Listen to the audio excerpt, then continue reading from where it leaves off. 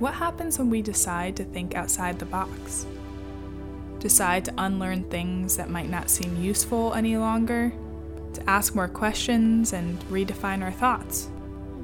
Napkin Notes was started to explore ideas developed and undeveloped. To go on a journey and find what connects us all. What holds us back from getting started and what keeps us from getting finished. Chris Ruggiero has spent the majority of his life entertaining audiences. What started at a young age performing with his band for his community developed into appearances on television as a performer juggling across the nation. He's inspired so many with his podcasts, his book Just Go, and created a platform for musicians to share their creations called Between Dreams Sessions. He's a great friend, a powerful thinker, and inspirational creator. Here's our chat. So, the other day I was over at your house, and we were getting ready for your show. And you started putting together sandbags, which you refused for many months to have sandbags. Years. Many years. You don't like safety. You live on the edge. Yeah. And we went to the dollar store and grabbed several bags of rocks to put in those sandbags so that sand wouldn't get all over your apartment. Which already is pretty weird to begin with, I might add. But Rocks? it's okay. Yeah. Or the dollar store? Well, a little bit of both. That's a good life hack for film people, though. Because if there's sandbags, they leak sand. How many sandbags have leaked sand in your life? This became an issue. I think I saw someone talk about it on YouTube. So you took all of these rocks and started putting them in sandbags. Rock bags, we're going to start calling them now. Yeah. Except you did not take the rocks out of the bag and instead put them directly. Yeah, so the context here, that I think this is hard to picture this visual. They were in small, like sandwich bag sized bags. Right. Like mesh bags. So like it would fit in the palm of your hand. And yeah, I was like, I need these mesh bags of rocks into sandbags, which I guess most people listening to this will be from like film and worlds that understand what sandbags are, like these black two-sided bags, like a saddle that you saddle onto the bottom of a stand so that it gives more weight at the bottom so it doesn't fall down, traditionally filled with sand. But for some reason I have the idea that when you fill the thing with sand and zip the top closed, the zipper is not going to be a good sand holder, and there's going to spill sand all over my house or on my gear or wherever. So my idea was that I will put rocks in there because I saw that on the line somewhere. And yeah, I put the mesh-sized bags of rocks instead of dumping them into the black sandbag. I just put the whole thing into the sandbag. And for you, that made so much sense. It was completely normal. I was like, why? What world would it make sense for me to take, first of all, find like scissors to cut the bag open and then dump those things into there? Because I was like, what if I want this mesh bag of rocks for something else later? Then what am I going to do? So there are so many layers of thoughts that went into the sandbag approach. Yeah. It's interesting. I think there is something in that comes from, I have a bit of a thing. I think it comes from when I was a little kid of like savoring things in a way. That's a weird maybe way of describing it when you're not talking about food, but like even like gadgets and tech and gear, like I kind of like baby all of my, it's weird because I baby all of my stuff, but then I also don't. Like it's usually like there's a camera on the floor if you walk into my room. So, but it's like safe there. If there's not anyone else in there, like it's safe for me. Like I'm not gonna kick it. I'm not gonna step on it. I'm not gonna knock it off.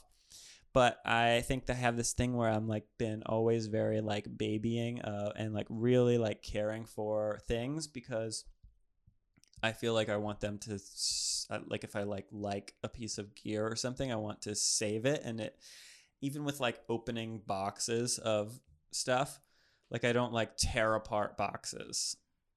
You keep them in your kitchen for And several months. Well, yeah, like cardboard boxes for sure. But then even like if you buy like a new set of headphones or something, it comes in this box that's like usually like a pretty elaborate box because it has like it's like a display case, if it, you know, as it was at the store. And I always feel that I don't know where this comes from, but I always have that thing. I'm like, well, I need to save this. I'm like, why? Like, I'm not gonna ever return them. And if I did, I won't need that original box. Like if they break, they'll be like under, you know, whatever. I don't know. But I think it comes from that as well of like, I was like, oh, well, like that's part of like just saving that thing. And then I was like, cool, I could maybe, what I could use these rocks for something else maybe later. Your fish tank. In my fish tank. In which case you would have to take them out of the bags regardless. Maybe. What if there was a fish tank with rocks at the bottom that were all in bags still? And there's the fake plastic plants that still have like the Petco tag at the top. Just soggy cardboard. Those poor fish. So you've spent the majority of your life entertaining audiences. I'm supposing that you would still consider yourself entertaining audiences now, even as a videographer for a bit more of a corporate style gig. Yeah. Everything is entertainment, really. Oh, that's an interesting one. Yeah, I don't know that we've ever really talked about this, but I talk to a lot of other entertainers, and entertainment kind of feels like a silly thing to do with your life, except it's all, you know, I was talking to Scott Neary about this recently, about like what, you know, he's talking to helping entertainers, like traditional entertainers, do better entertainment. And I was like, well, think about it, like every single thing is entertainment, you know, like all our traditional stuff of the TV, Instagram, like everything we do all day is entertainment, and even advertisements are entertainment. So yeah, like everything I do is either in like real entertainment or like around the block and back to entertainment through like online content or marketing or whatever. Some part of that is entertainment. Even if it's educational, then it's entertainment. Like that's how people learn, by like doing something that they want to learn about, which is fun, which is entertainment. So you've spent so much time being in that sphere of engaging audiences. And I know, at least from my sphere of people, many people would look at jugglers and not even think that they actually exist in the world. Yeah. And that it's just a side gig, but you made an entire world out of it. Juggling is a really fascinating one because I think people know that there's magicians. Because everyone like had a magician at their birthday party or something, or you've seen one at a restaurant or something. But like with juggling, it's like, oh yeah, like my uncle at a birthday party like grabbed some bean bags and juggled. It was usually not like a guy came that your parents paid for. So yeah, it's an interesting one, and we've talked about that before. Of like, imagine the worlds that you can rabbit hole down into. Of like, if I could start talking about juggling for the rest of my life, of like stories that I've had. And I'm like, oh well, I learned about like there's corporate events, and then there's college events, and there's theme parks, and then you can do ambient juggling at like a party where you're there for 3 hours, and you just like when people are walking in, you're juggling, and they take a photo of you and they walk by. And then there's like, you have your show, or you could have like a 4-minute act or an 8-minute act, and you could be in a circus troupe. And then like, there's like 8 other people. Everyone comes out, does their act. And then there's a whole show, like a Cirque du Soleil style show. And there's like all little like variations within that. And then I'm like getting into like analog tube compressors to record music on. And I'm like learning that they're like $4,000. And it's like, I'm like, yeah, oh yeah, that does this, because I'm like really like listening in. But like if anyone would listen to it, they'd be like, yeah, there's a singer singing.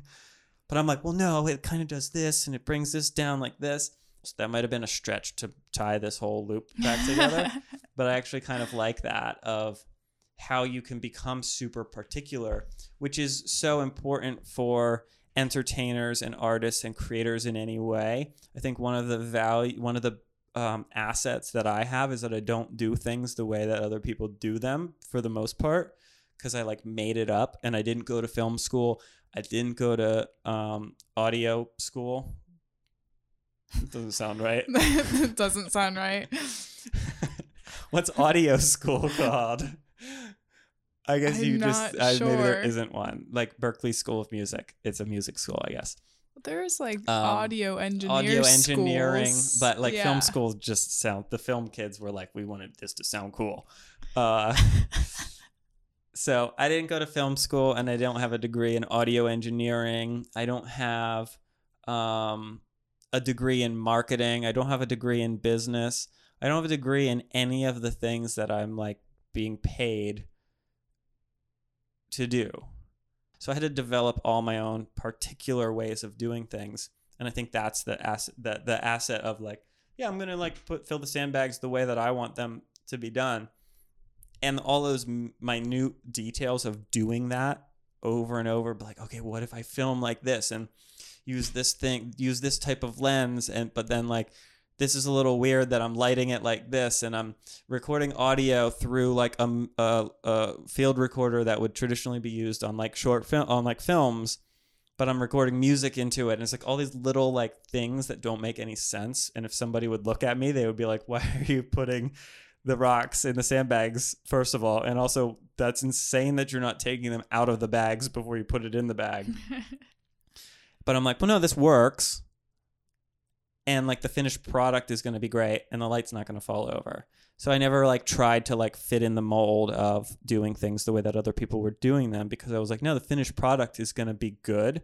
And also the finished product isn't going to look like anything that, or sound like, or feel like anything that anyone else has done, because I like did it some weird bootleg way. What would you recommend to somebody who's looking to get started with doing something and they see so many different traditional aspects of how it usually is done?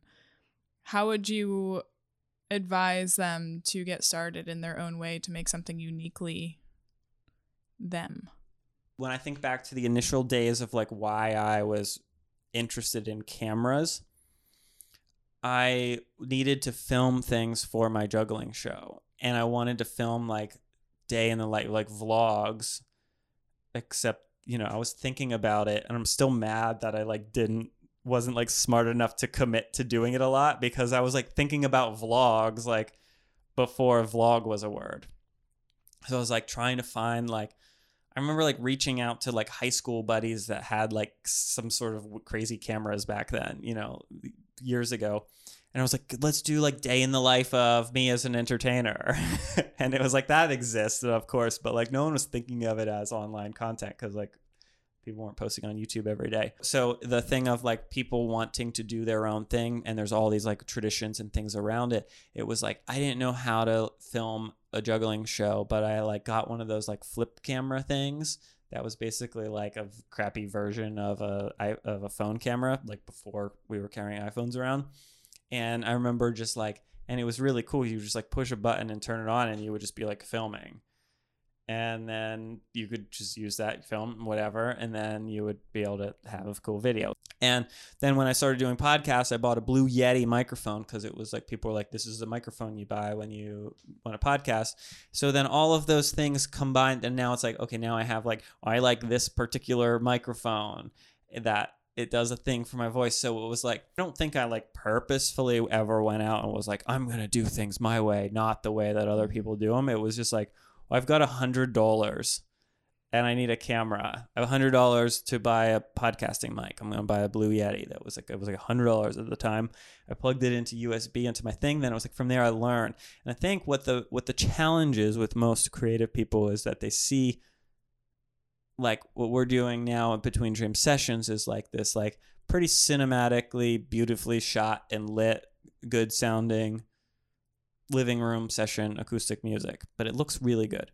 I like saw that in my brain like 6 years ago, and like every one of them I'm like, oh, this is like I think we finally got to the point where it's right. And it's obviously not. It's like every one I say that because it gets better.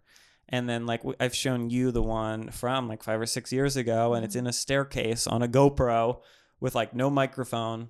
And it was only a couple years ago.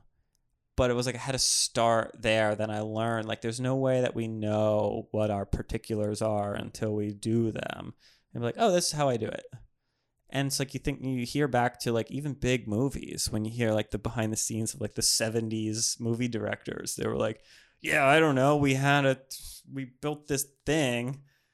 And now that's like how they do it now, because like some director was like, well, yeah, we were like, we ran out of time that day, and like somebody had to hold this thing over here.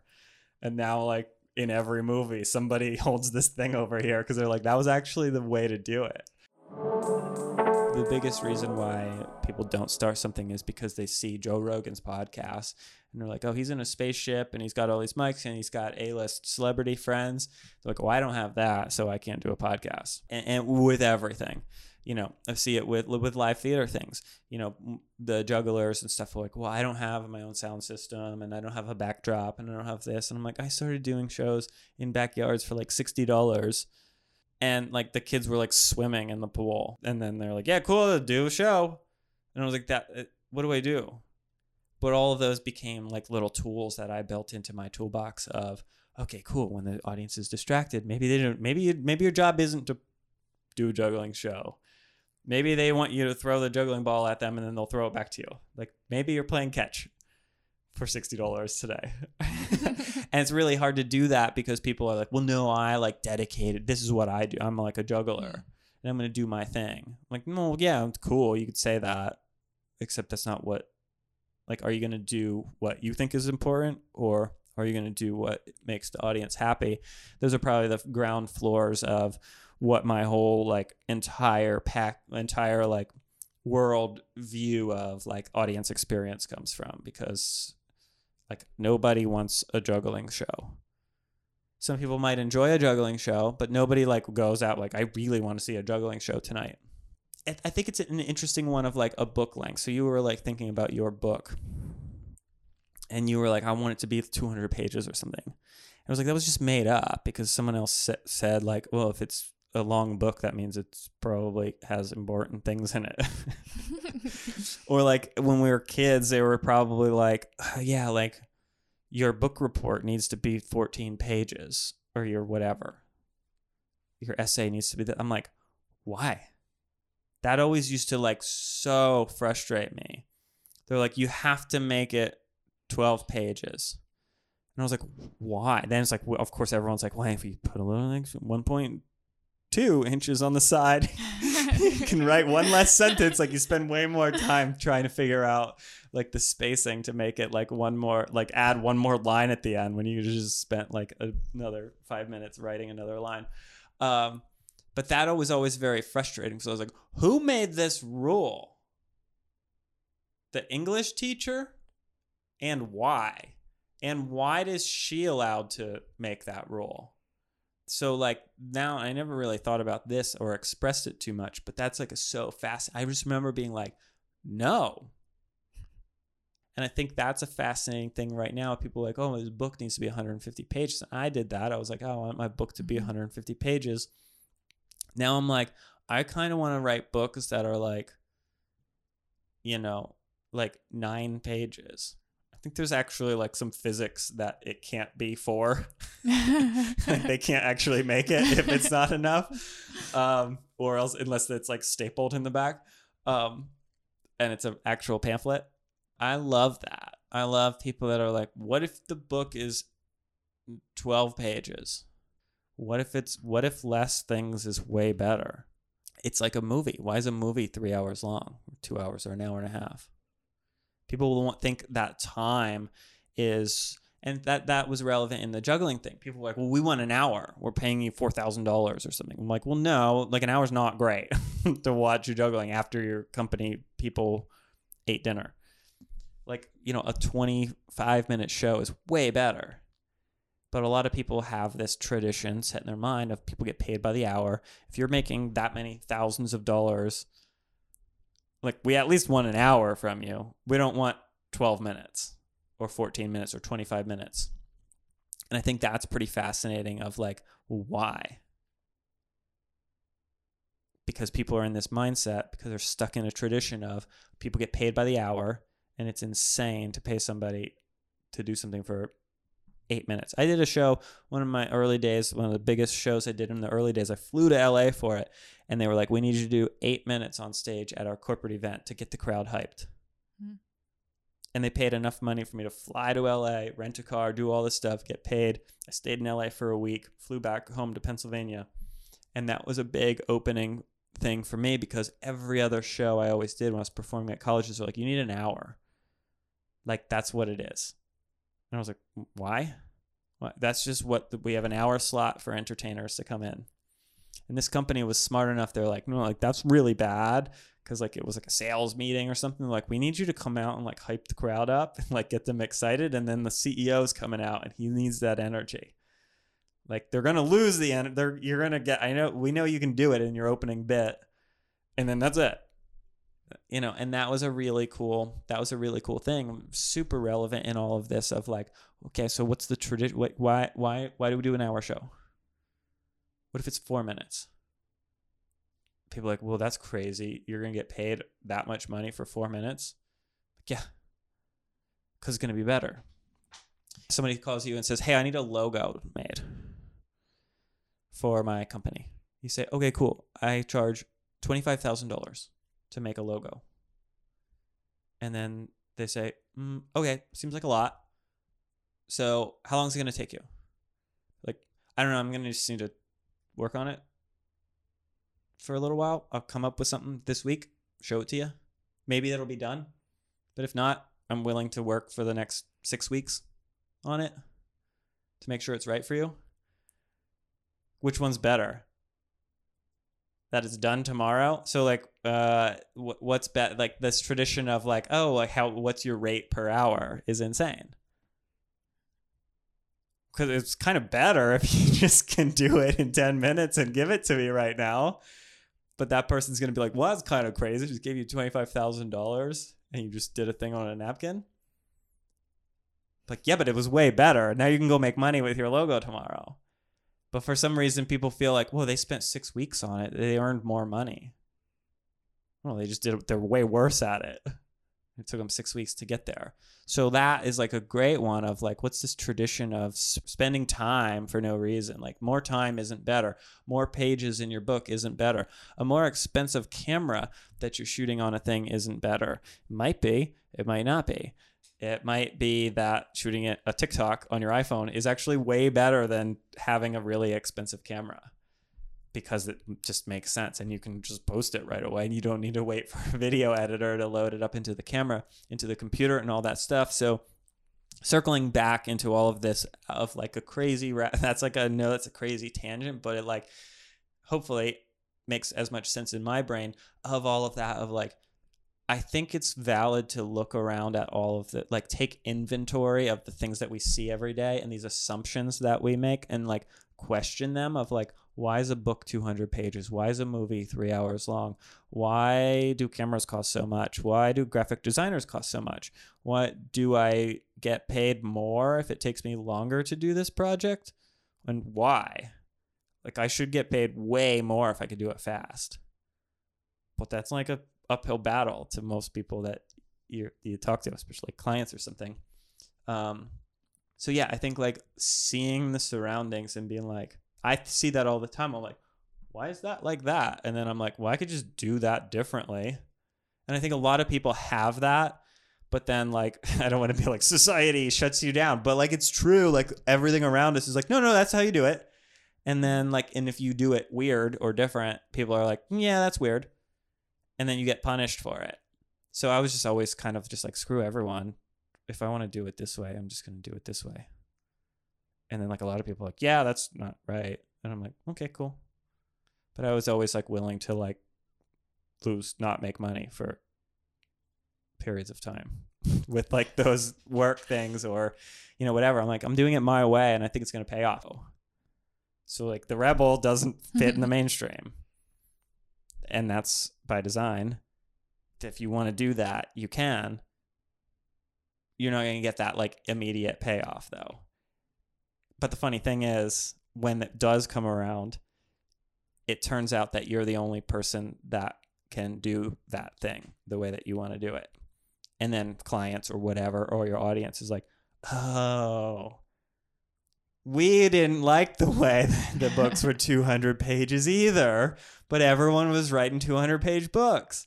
If somebody wrote a book right now that was like, hey, it's $4, it's 4 pages, and it was 200 pages, we edited it down and put the 4 pages that are the most important, I'd be like, that's worth more to me. I'll pay $20 for that book. Not because it costs more to make, but because it delivers more value to me as an audience. So I think about that all the time, obviously, after a rant that long. Like, just like every single, like, and it's like sometimes crazy for me to like, just like all day long, I'm thinking about it. I'm just like, why is this, this is insane. I think the quote normal things are as insane as some of the things that I do, like of you thinking that me putting like that was so super normal, and there's like just everyday things that I think are insane as that appeared to you. I think that it's not a mindset. We all have it, but what we don't all have is the tendency or the likelihood to do the actions that reflect that mindset. So the hack is, it doesn't matter what you feel like your mindset is or what you think your mindset is. Every single person that you talk to, if they're in like an ounce of the creative world, they'll tell you like, oh, I would love to write a book someday. I always said I wanted to write a book. Oh, all my friends said I should write a book. All my friends say I should have a podcast and tell my crazy stories. All my friends say I should have a YouTube channel and share all the adventures that I go on. They said, all my friends tell me I should have a reality show. Like, pretty much everyone has that mindset of like, yeah, I should do that. I could do that. So the growth mindset isn't the problem.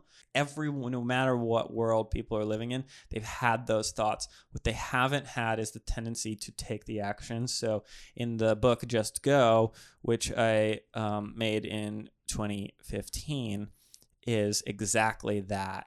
There's the people that see other people that are like doing cool stuff. They didn't see the first one that was in the staircase. And they didn't see all of the first things of me buying like 15 different mics between then and now to get to where I want to be.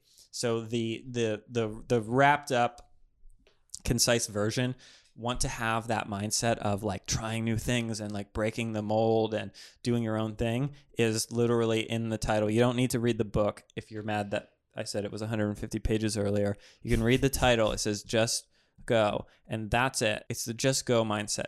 I got an idea and I want to do it, and there's probably 0 things stopping you from doing it today. If you want to start a podcast, you can record it into your phone. That's free. And you can post it for free. When I started doing my podcast, it took me like a while to figure out how to do it because there weren't things like Anchor, like that didn't exist. No matter what it is, you can self-publish a book. You don't need to wait for a publisher to tell you that you can publish a book. You can do your podcast. You could do your vlog. You could do your TikTok on your phone. Like, so it's just obviously like whatever, like, and if anyone's listening to this that has something that's like, well, yeah, content's easy, we know we can make it. If anyone has something that is listening to this and was like, yeah, but my thing's different, you can text me or email me, and I guarantee you I will give you the tools you need to be able to get started tonight and have whatever the thing is. Yeah, like you can't, maybe if you want to be a sculptor, like you might not be able to make a marble sculpture tonight, but you can make a little wax sculpture. You can go to Hobby Lobby or Michael's or something and get a little wooden thing, and for like $20 probably get a wood carving thing, and you could make a little marble for somebody or something. It's like that's it. Just go mindset. Idea, make it. And it's going to be terrible. And then 7 years later, you're going to have something that looks like Between Dream Sessions. Like, wow, that was what I saw in my brain when I was standing in that staircase. I didn't know how to set up a light because I didn't have one. That's great. So we all just have to start putting some pebbles in bags. That's what you're saying? Yeah. Do whatever you do, or take them out of the bags, or don't use sandbags. What do I care? So, where can people find you? Where can people find Just Go? They want to read your 150-page book. That's pretty wildly long, Chris. There's a lot of photos of travels and adventures that I did. So, yeah, that's on Amazon. You can search Just Go and my name, Chris Ruggiero, on Amazon and for that book. And you can find Between Dream Sessions at betweendreamsessions.com. That's a music series of acoustic artists. And on Instagram, One Man Variety. Sweet. Thanks, Chris. That's it.